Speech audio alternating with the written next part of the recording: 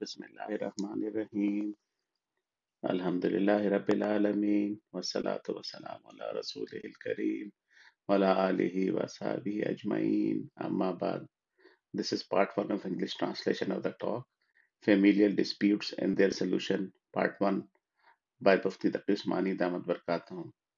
Hazrat Abu Darda, may Allah Ta'ala be pleased with him, has narrated that the Holy Prophet Sallallahu Alaihi Wasallam said, should I tell you about a status which is even more exalted than Salah, Psalm, and fasting?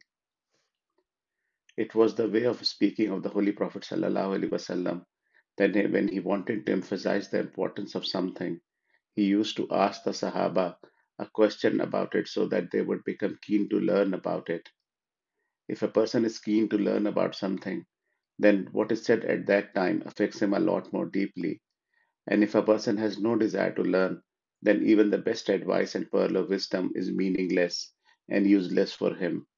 This keenness to learn is a great treasure. That is why wise elders and religious scholars have said that the human being's success lies in developing a craving, a hunger for knowledge of Deen, as well as a craving of putting the knowledge of Deen into practice. When a person develops this craving, Allah Ta'ala showers His blessings on him. Maulana Rumi has said in his Masnavi, Aab kam jo tashnagi avar badast, ta baju shud aab azbala opast. It means that focus less on finding water and more on developing thirst. When a person develops thirst, the water starts pouring from both above and below. This craving for deen is a great blessing. May Allah Ta'ala grant us all this craving for His deen. Ameen. Once a person develops cravings of something, then it keeps him pining for it until he obtains it. If a person is really hungry, would he be able to stay relaxed? Would he be able to focus on doing some other task or enjoy some other activity? Until his hunger is satiated, he will not be at peace. Similarly, if a person is really thirsty, he will not be able to be happy. He will not be able to be happy and relaxed until his thirst is quenched. May Allah Ta'ala grant us a similar craving for deen. Ameen. Once a person develops this craving for deen, he remains restless till he has obtained it. The Sahaba anhuma were always preoccupied with what would happen to them in the Akhirat, the hereafter.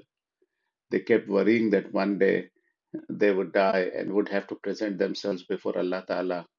After that, they would be sent to Jannat or Jahannam. As a result of this anxiety and preoccupation about Akhirat, the Sahaba kept reviewing every moment of their life, whether what they were doing would result in Allah Ta'ala's pleasure or displeasure, and whether that action would lead them towards Jahannam or Jannat. Once Hazrat Hanzala anhu presented himself before the Holy Prophet sallallahu alaihi wasallam and said, O Messenger of Allah sallallahu alaihi wasallam, Hanzala has become a hypocrite. The Holy Prophet sallallahu alaihi wasallam asked, in what way have you become a hypocrite? Hazrat Hanzala replied, when I'm in your company, I'm worried about Akhirat. I feel as if I'm seeing Jannat and Jahannam with my own eyes. That creates a tenderness in heart, and I feel motivated to obey Allah Ta'ala. But when I go home from here to my wife and children, the condition of my heart does not stay the same. That is why I feel I have become a hypocrite, because the state of my heart is different when I'm in your company and changes once I go home. The Holy Prophet ﷺ reassured him and said, O Hanzala, these things change from time to time. Sometimes a person's heart is dominated by one condition, and at other times it is dominated by another condition. Do not worry. Keep doing what Allah Ta'ala has told you to do. Inshallah, you will succeed. This worry of Hazrat Hanzala anhu about having become a hypocrite was actually driven by his preoccupation with the Akhirat. Hazrat Farooq Azam anhu was the second Caliph of Islam and had such an exalted status among the Sahaba that the Holy Prophet ﷺ said that if there were to be a prophet after him, it would have been Umar. The Holy Prophet ﷺ had also said about him, the Satan avoids traveling on the way on which Umar has just passed and changes his way, and to him and said to him that Umar, I have seen your palace in Jannat. Even after all this, hearing all this from the Holy Prophet ﷺ, he was so worried about what would happen to him in the Akhirat that he had asked Hazrat Huzaifa radiallahu anhu, O Huzaifa, for God's sake, tell me if my name is on the list of hypocrites that the Holy Prophet ﷺ had told you about. As Maulana Rumi said, first develop thirst rather than search for water. When a person develops true thirst, true craving for learning about Deen, then Allah Ta'ala blesses him with such knowledge. This is Allah Ta'ala's sunnah that He never turns down a person who has true love of Deen. It was the practice of Holy Prophet ﷺ that he first developed a craving for learning in Sahaba. That is why he first asked, should I not tell you about a status of Allah Ta'ala's pleasure and approval, which is even more exalted than that of Salah, fasting, and Sadaqah? The Sahaba replied, O Prophet of Allah, please do tell us. The Sahaba were always preoccupied with what actions would get them closer to Allah Ta'ala and win them Allah Ta'ala's approval. They heard the merits of Salah, fasting, and Sadaqah from the Holy Prophet Sallallahu Alaihi Wasallam. The Sahaba had heard from the Holy Prophet Sallallahu Alaihi Wasallam that Salah is a pillar of Islam. In another hadith, the Holy Prophet Sallallahu Alaihi Wasallam said, Allah Ta'ala says that a person keeps getting closer to me through nawafil. The more nawafil he prays, the closer to me he gets, to the point that a stage comes when I become his eyes through which he sees, I become his ear through which he hears, and I become his hand through which he holds things. It means that a person gets so close to Allah Ta'ala as a result of praying so many nawafil that his whole person becomes an embodiment of Allah Ta'ala's approval. Because the Sahaba had heard about such merits of Salah from the Holy Prophet sallallahu alaihi wasallam.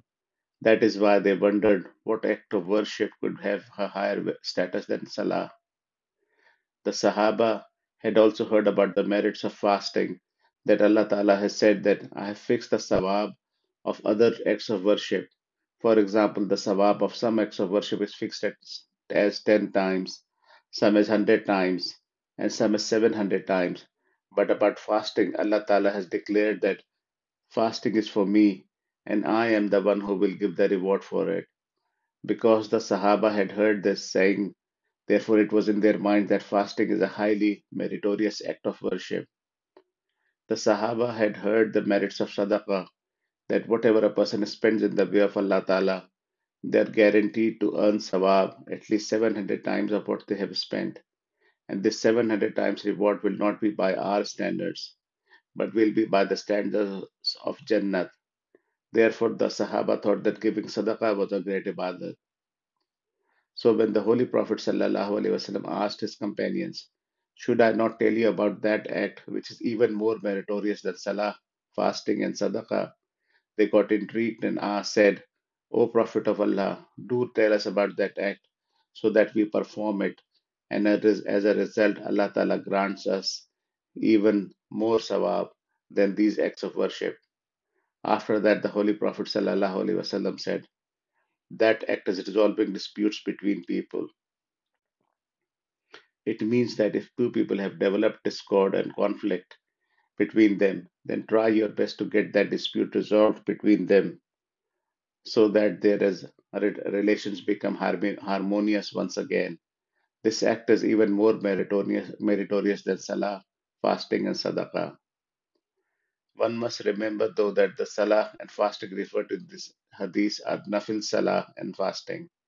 It means that if a Muslim keep praying nafil salah all night, keeps fasting nafil fast a whole day, and gives a lot of money nafil sadaqah, then all of these acts of worship are highly meritorious and earn a lot of sawab for that person.